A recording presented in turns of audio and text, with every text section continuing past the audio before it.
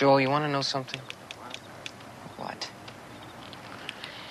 Every now and then, say what the gives you freedom. Freedom brings opportunity. Opportunity makes your future. If you can't say it, you can't do it.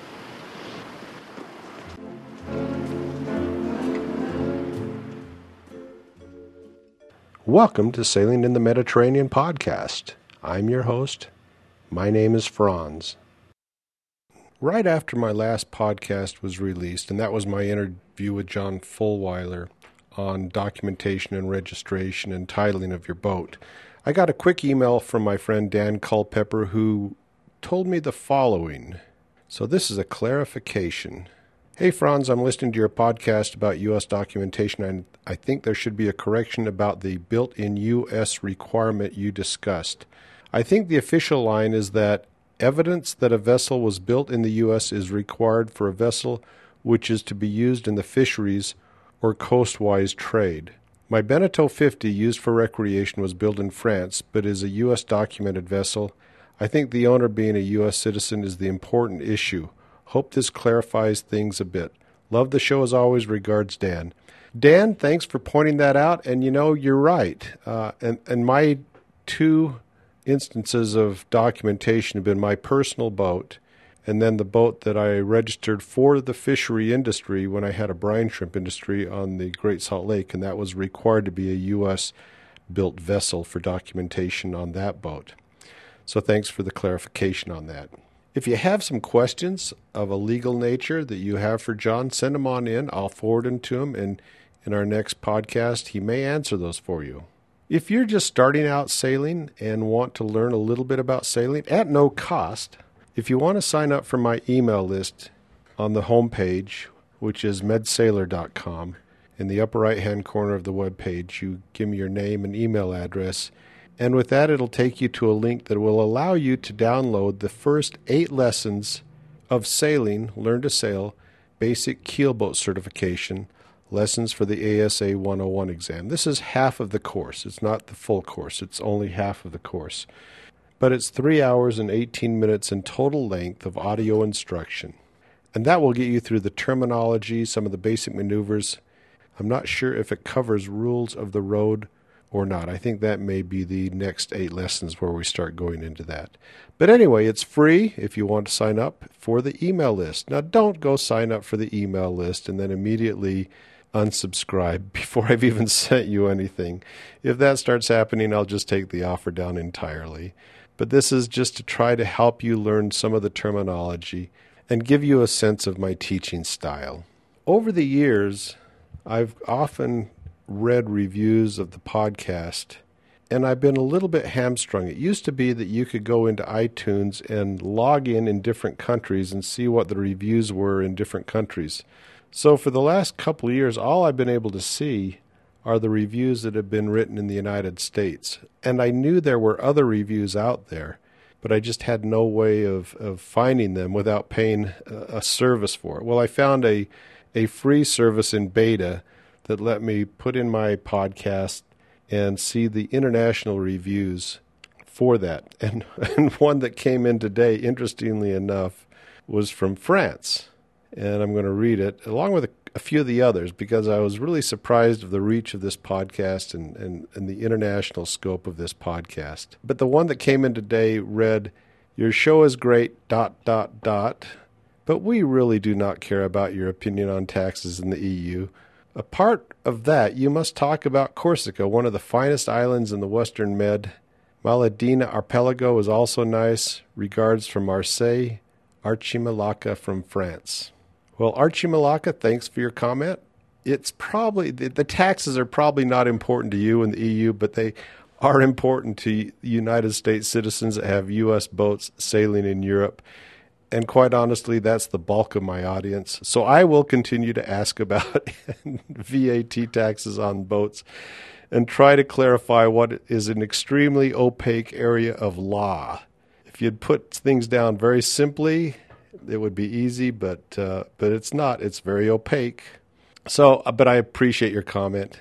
And regarding Corsica, I am not qualified to talk about Corsica. If you have some information you'd like to share with us on Corsica, why don't you drop me an email and let me do an interview with you on Corsica. I've been to Bonifacio, and that's the only place in Corsica I've been. And that's when I was going through the Bonifacio Straits.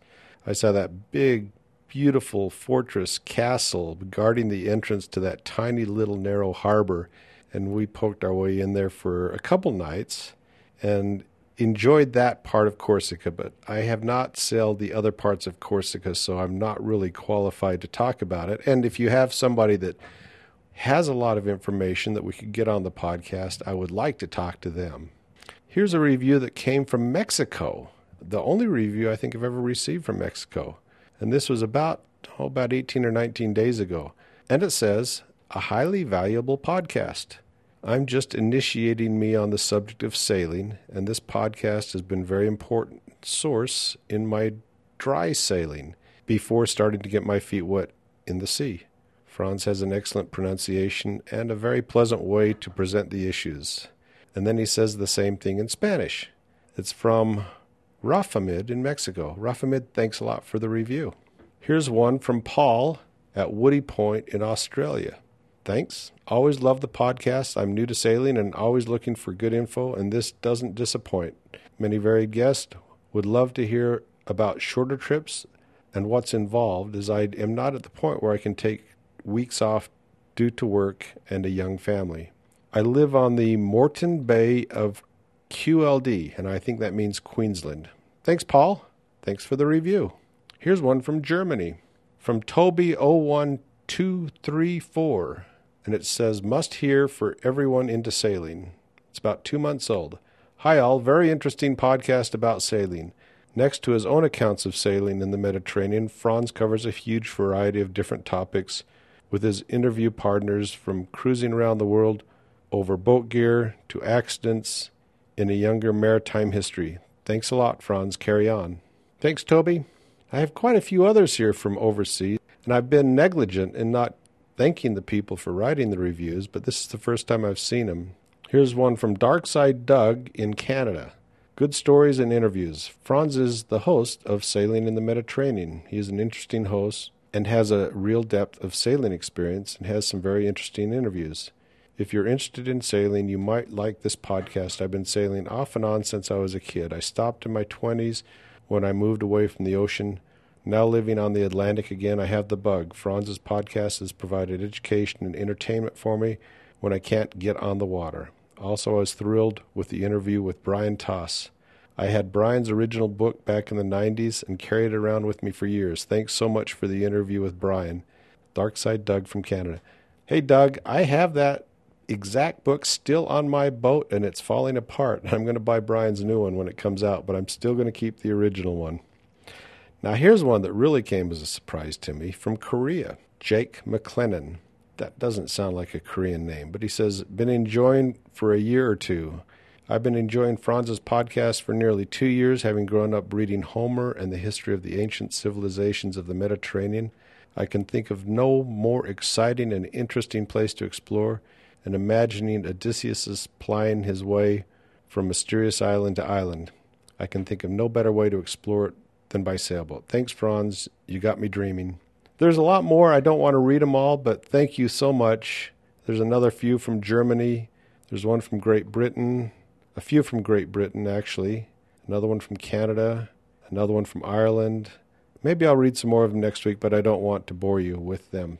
But I do read those reviews, and I appreciate the people that take the time to go and write reviews. Thank you so much for your efforts.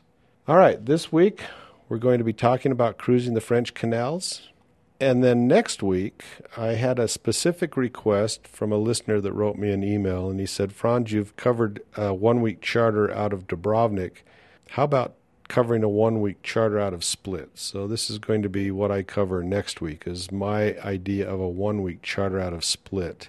And when you're in Split, you have really two choices, going south or going north, and I'll try to cover both of those in one podcast. So that's what I plan on doing next week.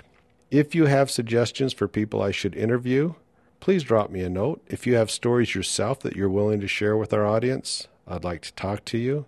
I prefer that you have Skype connections. I had an interview lined up this week with Tom, who has the site on Eurocanals, which is mentioned in this podcast. I got him on the phone, and he didn't have Skype, so I had no way of recording him. I called back on his regular landline, and because Skype doesn't identify who the call comes from, the call would not go through. So until he comes up with a solution for the communications issues, I can't really interview him. But Skype gives me a relatively good quality of audio. So if you do want to be interviewed, or if you know people that would be interested in being interviewed, that's sort of a prerequisite from my perspective. All right, let's get on to my interview with Brian and Stephanie on Sailing Detour and cruising the French canals. So today I'm talking with Brian and Stephanie on Sailing Boat Detour, and they have a website called blog.sailingdetour and a couple other websites as well. You started, as I can understand it from your website, you started sailing in about 2014, and I was looking at the maps. You've covered a lot of area. First of all, tell our listeners about yourself and how you got involved in sailing, and just tell us where you're at right now and what it's like right now. Brian, take it away. Okay, well, Brian, I'm Brian, and this boat we've been sailing since 2014, but this is actually the second boat that Stephanie and I have lived on and been cruising. Our first boat was rowed east coast of the United States and the Bahamas and the Western Caribbean. We did that for 2.5 years, and we decided that lifestyle, and we moved up to a larger boat, and when we found the boat we wanted, Detour, was in southern France. So we actually did a big detour with our lives and flew across to Europe, and we are now, we took the boat north through the canals, and we're sailing in northern Europe. Okay, and are you in the Baltic right now? Where are you at right now? Brian? Oh, okay, I lost you. I'm going to call you back again. Hello? Hello, I think we got cut off a little bit there. I think we did. Yeah, we're back. Sorry about that. It might be happening at this end. We're connected, but not sure. Okay, well, let's continue on and see how we can do and how the quality of the call can be addressed. We'll continue on. So Brian, where are you at right now? We are currently located in Denmark, on the east coast of Denmark, on the Jutland Peninsula, and we are traveling north on our way to Norway. Some of my most favorite episodes, most listened to episodes, are the episodes where I've talked to people about going through the canals. Now, tell me about the first year you got on your boat in the Mediterranean, where you sailed to, any great stories you have to tell on that year, and then we'll proceed to where you're at right now. We found the boat that we wanted in Port St. Louis du Rhône in southern France, which was right at the mouth of the Rhône River. And Detour is a special boat because it's a centerboarder. We have a really shallow draft when the board's up, and we got this idea in our heads that we could take the boat through the canals to get to northern Europe, and we took the mast down, and we started up the Rhône River about a year ago in April of last year. And we had a great time going up the Rhône River and the Saône River and through the Vosges Canal to the city of Nancy. And we continued on the Meuse River down into Belgium and out into the Netherlands, where we finally got to put the mast back up. Now, how many years did that take you? So we did that whole trip. We did that in 3 months of traveling time, actually. Wow, that's a lot of area to cover in 3 months. It is, and I'm sure that almost any one of those areas could probably use about 3 months.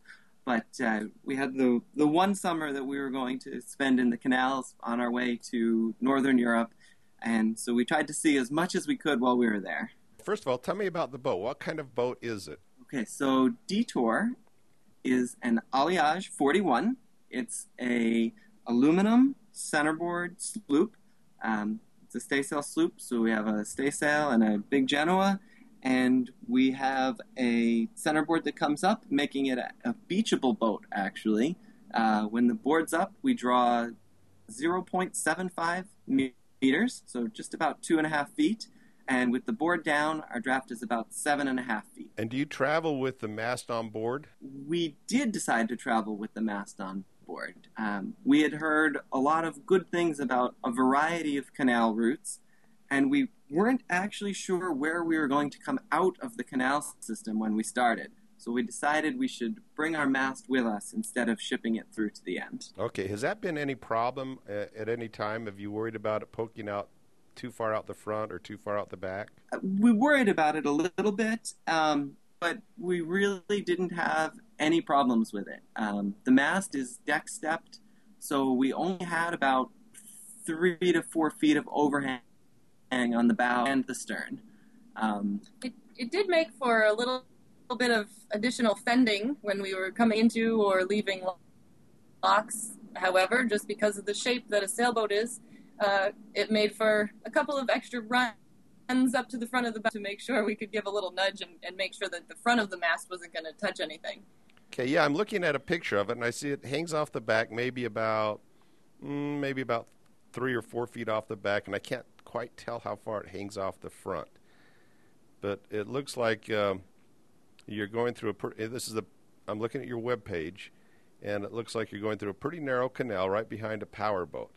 And where was that picture taken? So that was in the Ardennes region as we were sort of exiting France. It was just before we entered Belgium. It was a beautiful, very mountainous area. We did lots of hiking there. It was really, really nice area.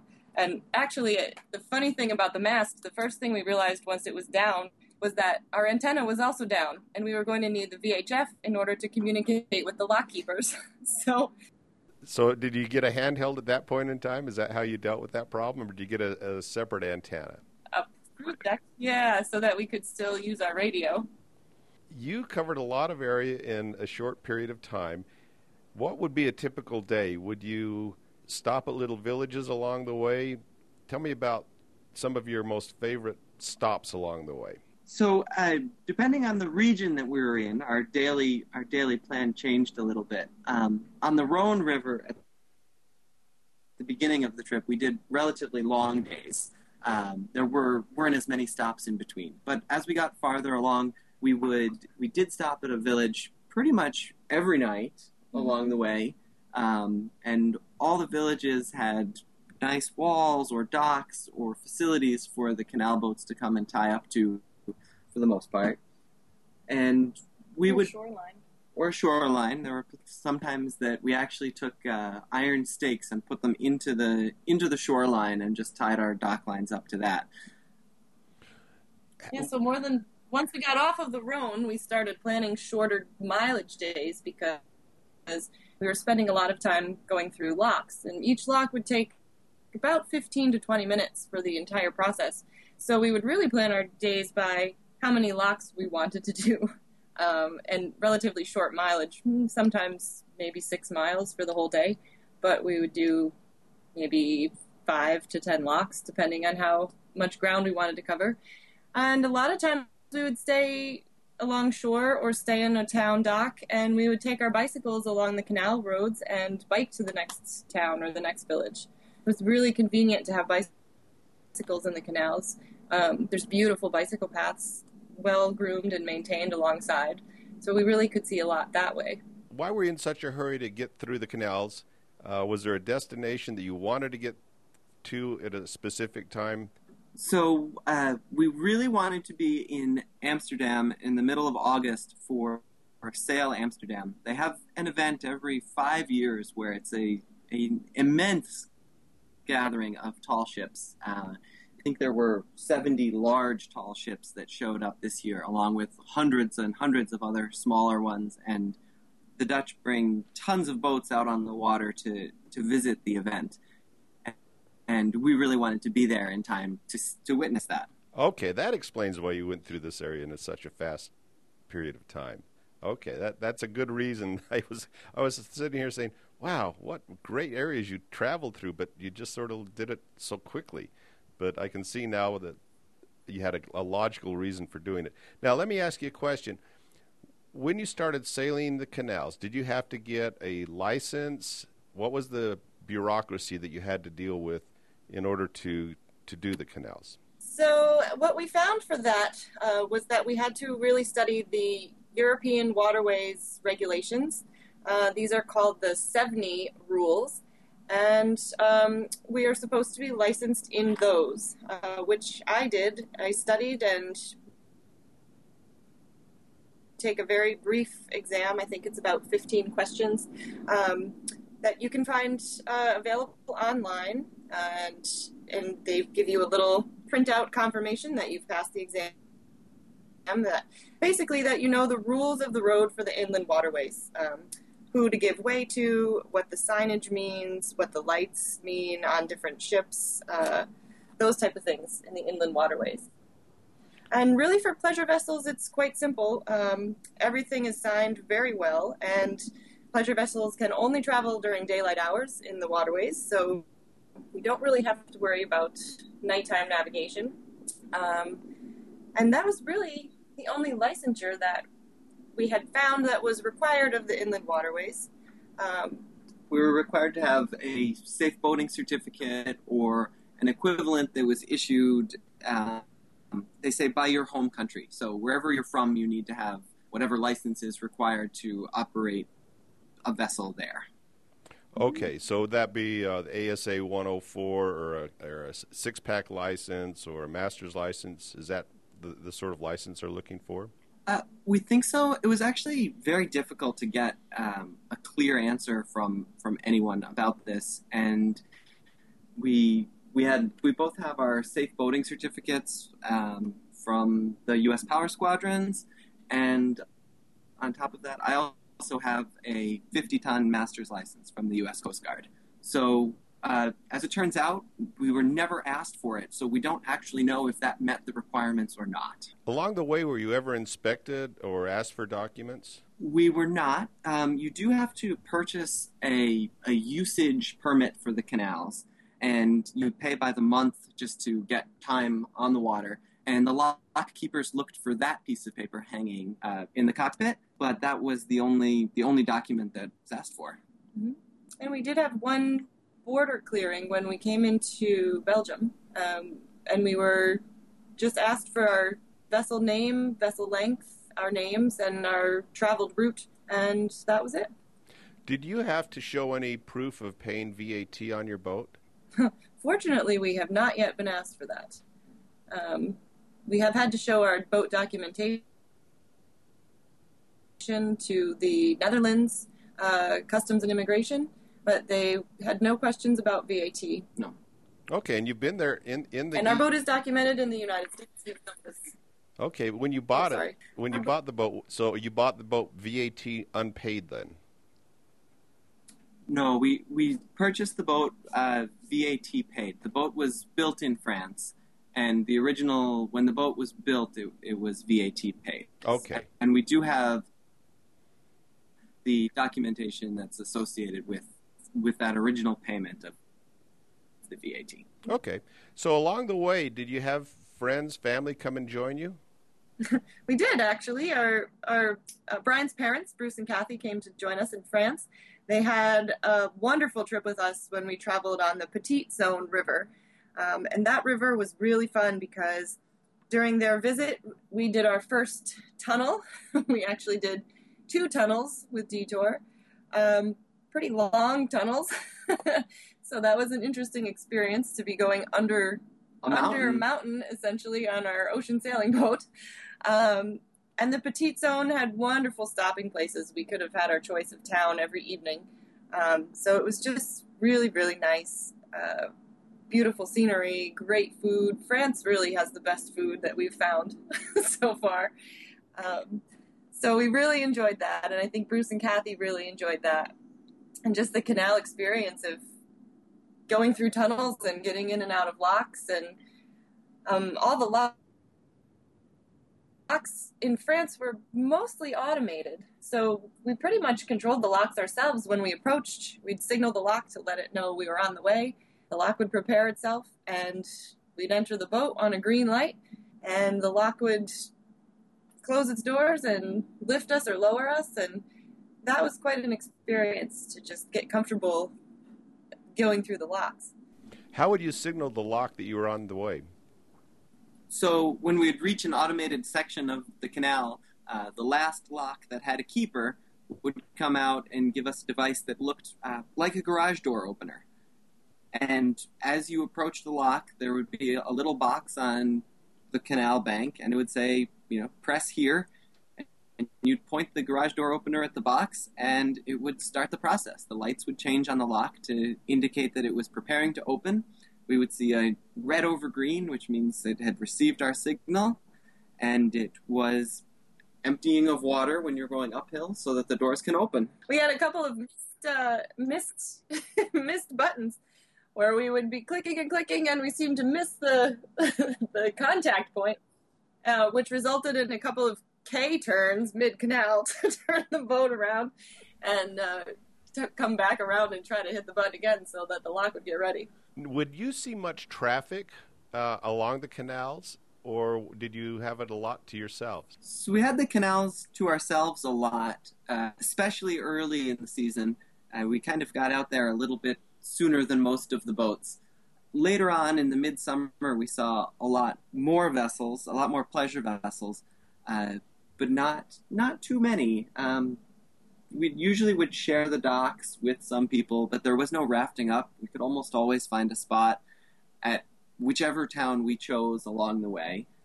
And on the Rhone, there was some commercial traffic as well, large gas barges and cargo ships and those types of vessels. But in the smaller canals, there were very few of those. I think we only saw 2 large commercial vessels going the other direction in the smaller canals, which is quite interesting because when you see them coming towards you, it's this wall of steel that looks like it takes up the entire canal. And when they finally get there, there's plenty of space to be over on the side, but when the commercial vessel would push past, all of the water would just rush along it. We'd get a current and kind of get sucked past. How fast are the barges going? Are they going about 5 or 6 knots, just like you, or is there a speed limit in the canals? There is a speed limit in the canals. Pleasure boats are limited to 5 knots, but the commercial vessels are traveling slower than that. They're traveling, I think, 2 or 3 knots actually. Did you ever have to pass one? We did not ever have to pass one. No. We got off to the side and got out of the way. Yeah. Okay. So you never had to come up on one and actually pass a slower vessel. You just would stay behind them at that point in time. Or did you ever follow one? I think we usually moved aside and let them go through. Yeah. We had a lot of opposing traffic, actually. It seemed like we were going upstream a lot of the times, and everyone else was coming downstream. Occasionally we would end up traveling with another pleasure vessel for a long time during the day, but we never ended up going the same direction as a commercial vessel on any of the small canals. Are you full-time liveaboards then? We are full-time liveaboards. We've been living on boats since 2012. This will be our 4th year and our 2nd boat. Do you travel much in the winter, or do you tend to stay in one location? Well, this was actually our first winter that we spent during the winter season on a boat. We stayed on Detour, and Detour stayed in the water at Sixhaven, which is located in Amsterdam in the Netherlands. It's directly across the Eye River from Central Station, so we had some really good access to the city, and we had some good transportation to travel a little bit in Europe this winter. Our previous winters were spent in the Caribbean, 2 of them in the Caribbean, and one of them, when we were transitioning boats, was spent back at our hometown. We're from Pennsylvania, and we stayed a winter there in between boats. So winters have been kind of transitional for us, I think. So you haven't done much sailing in the actual Med itself. It's mostly been canal trips so far. And it looks to me like you're heading up to the Baltic. Is that your plans for this summer? Yes, exactly. For whatever reason, we were just very intrigued by Northern Europe. And so when we found a boat in the Mediterranean, we selected the canals as an interesting way to get north rather than stay in the Med. So we really started our sailing on Detour in the Netherlands and did as much sailing as we could last fall, and then again this spring as we headed towards the Baltic. We've been in the Baltic now for about 2 weeks, I think, as we had an early spring start. And we are heading north to Norway, where we'll be joining some fellow members of the Ocean Cruising Club, and we'll be sailing this summer from Bergen northward to the Lofoten Islands. I'll be heading up Sweden and sailing with one of my listeners and friends, Neil Fletcher, this summer. So it'll be my first time in the Baltic. Oh, great. Yeah, the Baltic so far, again, we're early in the season, but it's gorgeous. The water is crystal clear. The sailing has been really interesting, trying to kind of learn what the weather patterns are around the fjords is something very new for us. So it's been exciting. Occasionally we'll come around a corner and a fjord will open up on the left side, one of the Danish fjords, and all of a sudden the wind will make a 30 or 40 degree switch that's just consistent in the fjord as we come around the corner. So in the canals that you sailed in, what would be the shallowest depth that you sailed in? How big a boat could go through the canals? Or do you have to have a really shallow draft on the route that you took? So on the route that we took, the draft shallowest we saw was about 1.6 meters. The French waterways publish dredged depths, and they claim that you can take a 2-meter boat through most of the canals. But we definitely saw depths that were shallower than that. We saw about 1.6. So my 5-foot draft, I might be able to squeak through, but I'll have to be careful then. Yeah, we definitely had the board partway down to improve our steering, and we got it stuck in the mud on a couple of occasions.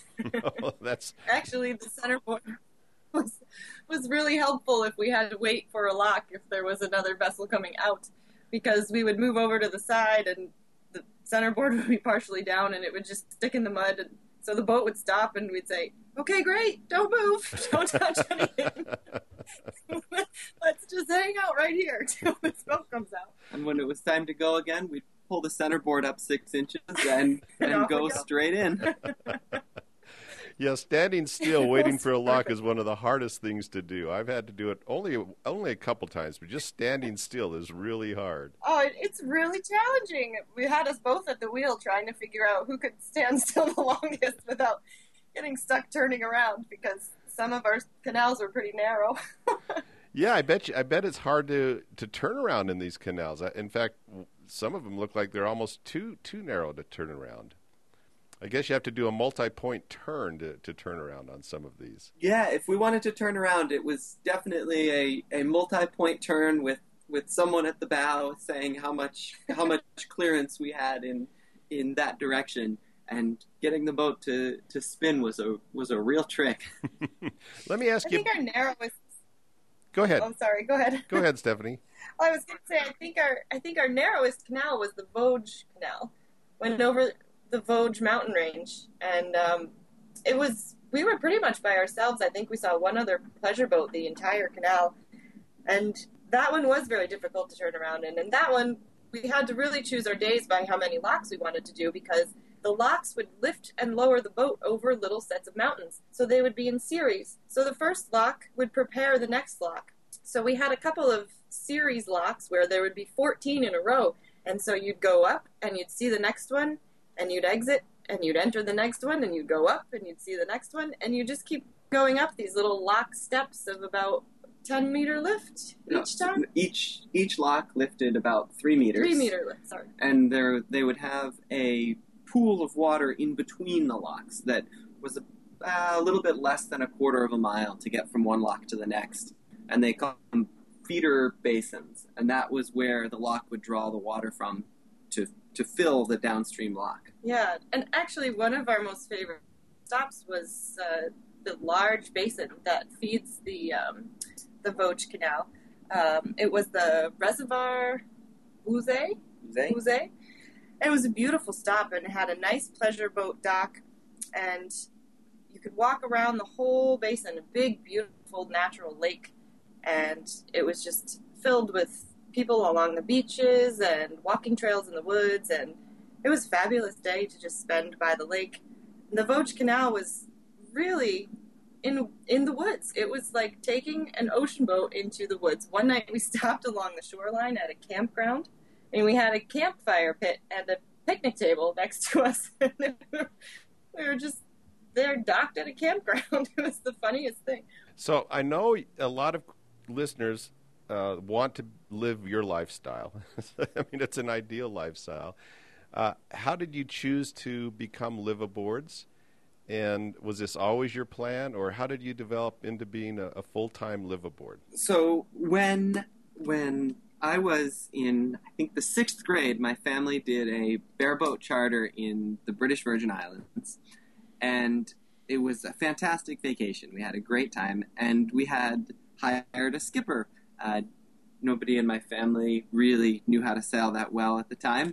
And the skipper was sailing his boat around the world, and he had started in Australia, and he had made it as far as the Caribbean when he ran out of money, and was acting as a skipper as a job to get enough money to continue their trip back to Australia. And that was when I got the idea that people did things like this.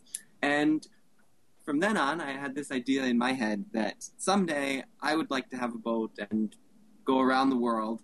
And when I met Stephanie and I got her involved in the plan, it has changed a little bit to go traveling 2 different destinations.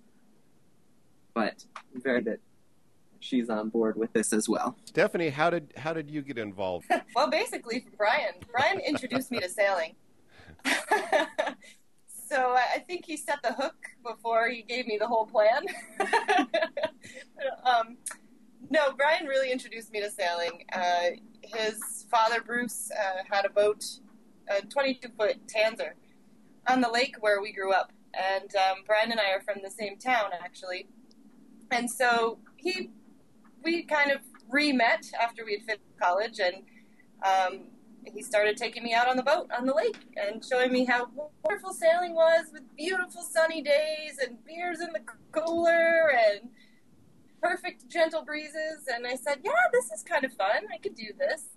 And then Brian was really active as a racer. So he had gotten me out on some J24s as part of racing crew a couple of times. And that's when I started to realize that it is actually possible to travel by boat and to live by boat. And I started researching for myself if I could really live that way.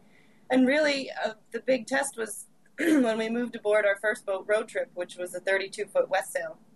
And we both agreed, if we can do this for a year and we love it, then we'll continue on. So I would say after the first 8 months, I started to like it, learning how to live on a boat and really learning a new sailing curve of how to really sail and do things myself. And since then, it's just been not looking back, really. It's been a really enjoyable way to live. So I know we're going to get into a subject that you may or may not want to talk about, and I'll edit it out if you don't. But how do you support yourself while you're sailing? It's a popular question. It is. It is a popular question. Especially from the young cruiser world. It is. So we are currently just living on savings from the jobs that we had before we left and started cruising. We found that on the first boat in the Caribbean, it was very affordable, and our savings were lasting longer than we expected. That is not as true in Europe, but we are still on savings, and we have some time left before we have to go back to the real world and get jobs again. At that point in time, do you think you'll keep your boat and then just build up the cruising kitty again and then take off and go sailing? Or do you think you'll sell your boat and plan on adventures in the future? Yeah, I think if we can stay on the boat and build up the cruising kitty, I think that would be our first plan. Find a place that we enjoy or find a good job and put some money in the pot.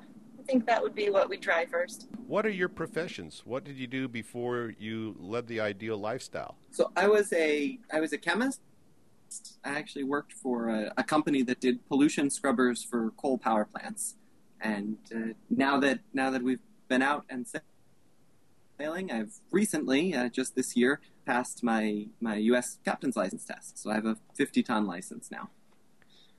Okay. And I was a social worker. So I still maintain my social work license in the state of Massachusetts.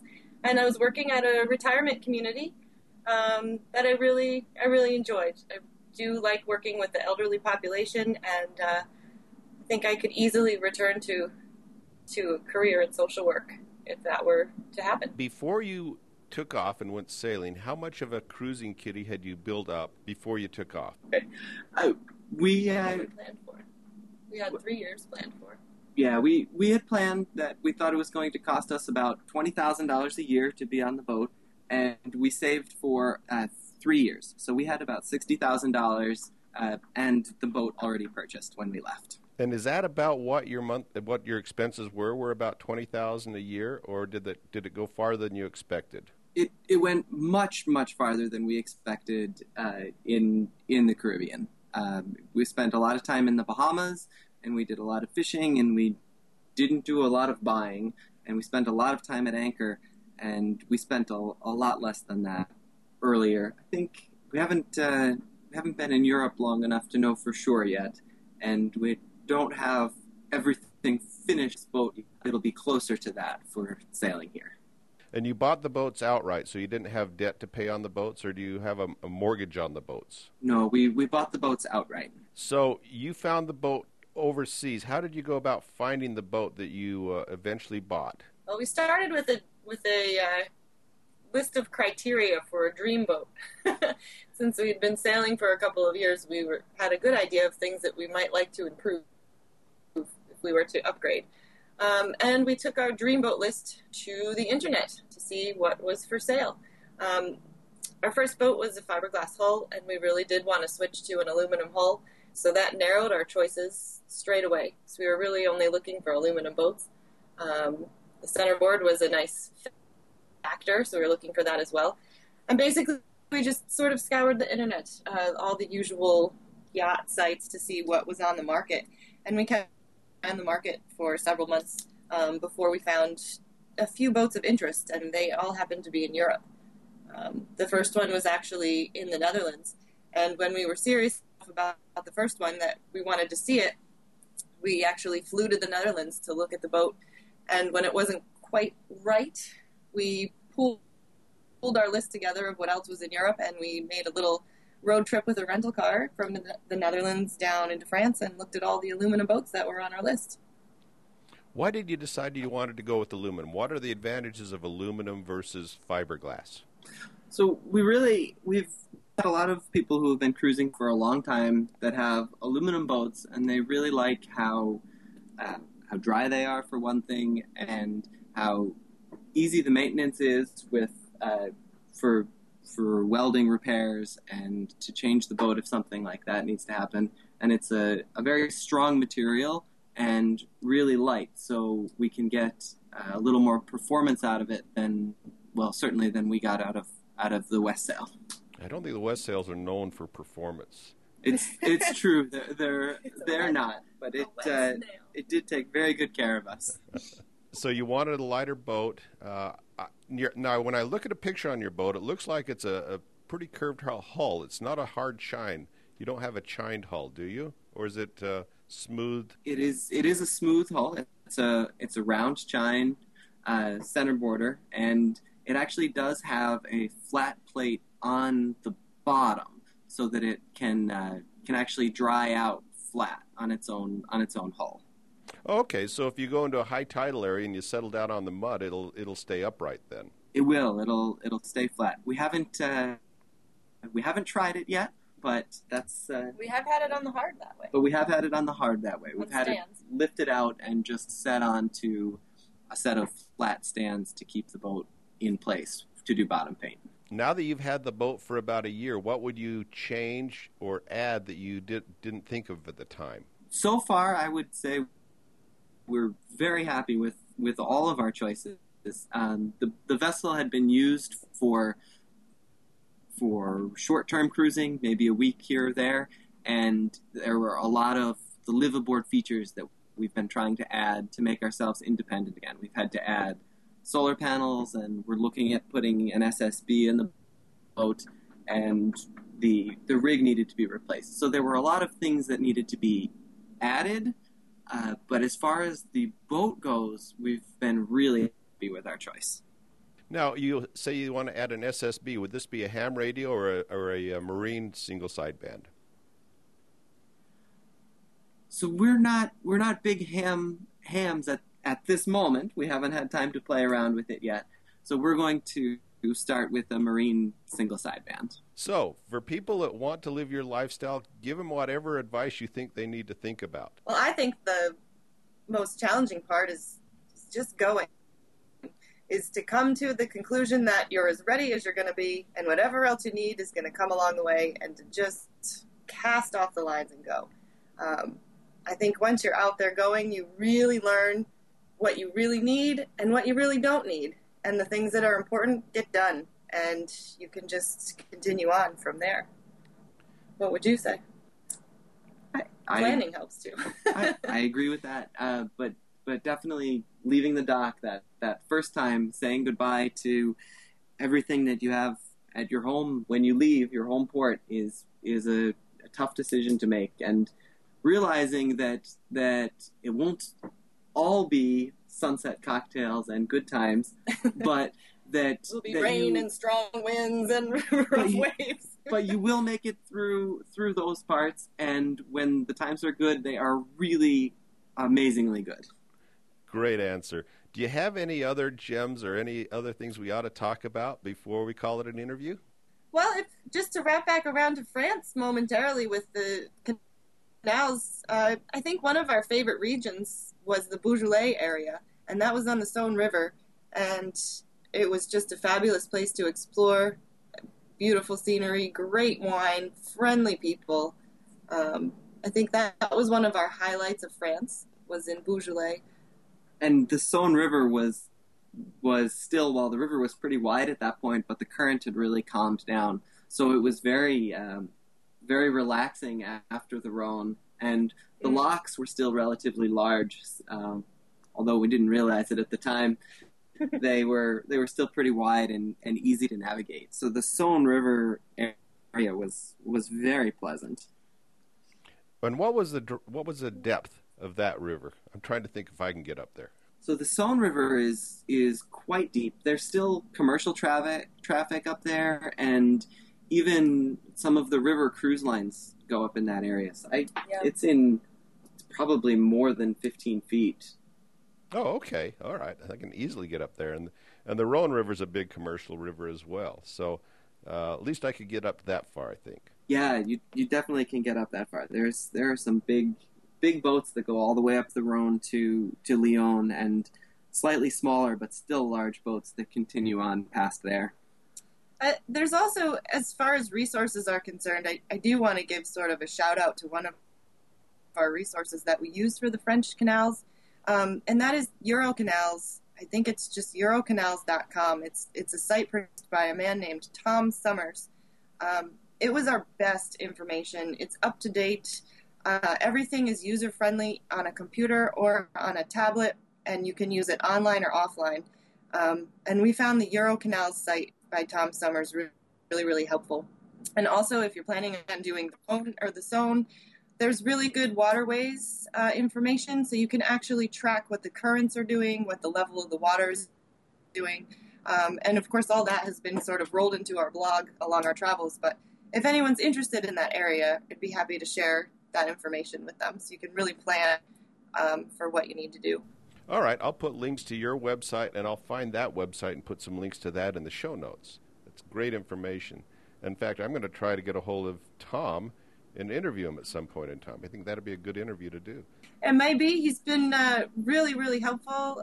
We've exchanged emails, and his site's really workable, and his users do write feedback about their locations, what's changing, and it was good. Thanks so much for coming on. I've really enjoyed talking to you. Thanks for asking. It was a pleasure. Thank you for having us. Thanks for listening. If you have some suggestions for future podcasts, drop me a note, franz@medsailor.com. And also, if it's of interest to you, sign up for the email list and get 8 free lessons on the ASA 101. This will cover terminology, safety procedures, basic maneuvers, and a few other topics. And lastly, do me a favor and write a review in the iTunes directory. Get out there and go sailing. Joel?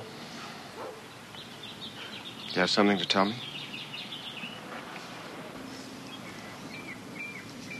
No, I don't think so. I just got off the telephone with Bill Rutherford. Princeton can use a guy like Joel. What? Princeton can use a guy like Joel. His exact words. That's unbelievable. You're as good as in. I knew you could do it. Haven't I been telling you, every once in a while, you just gotta say, what the heck, and take some chances. You are so right. You've made me very proud.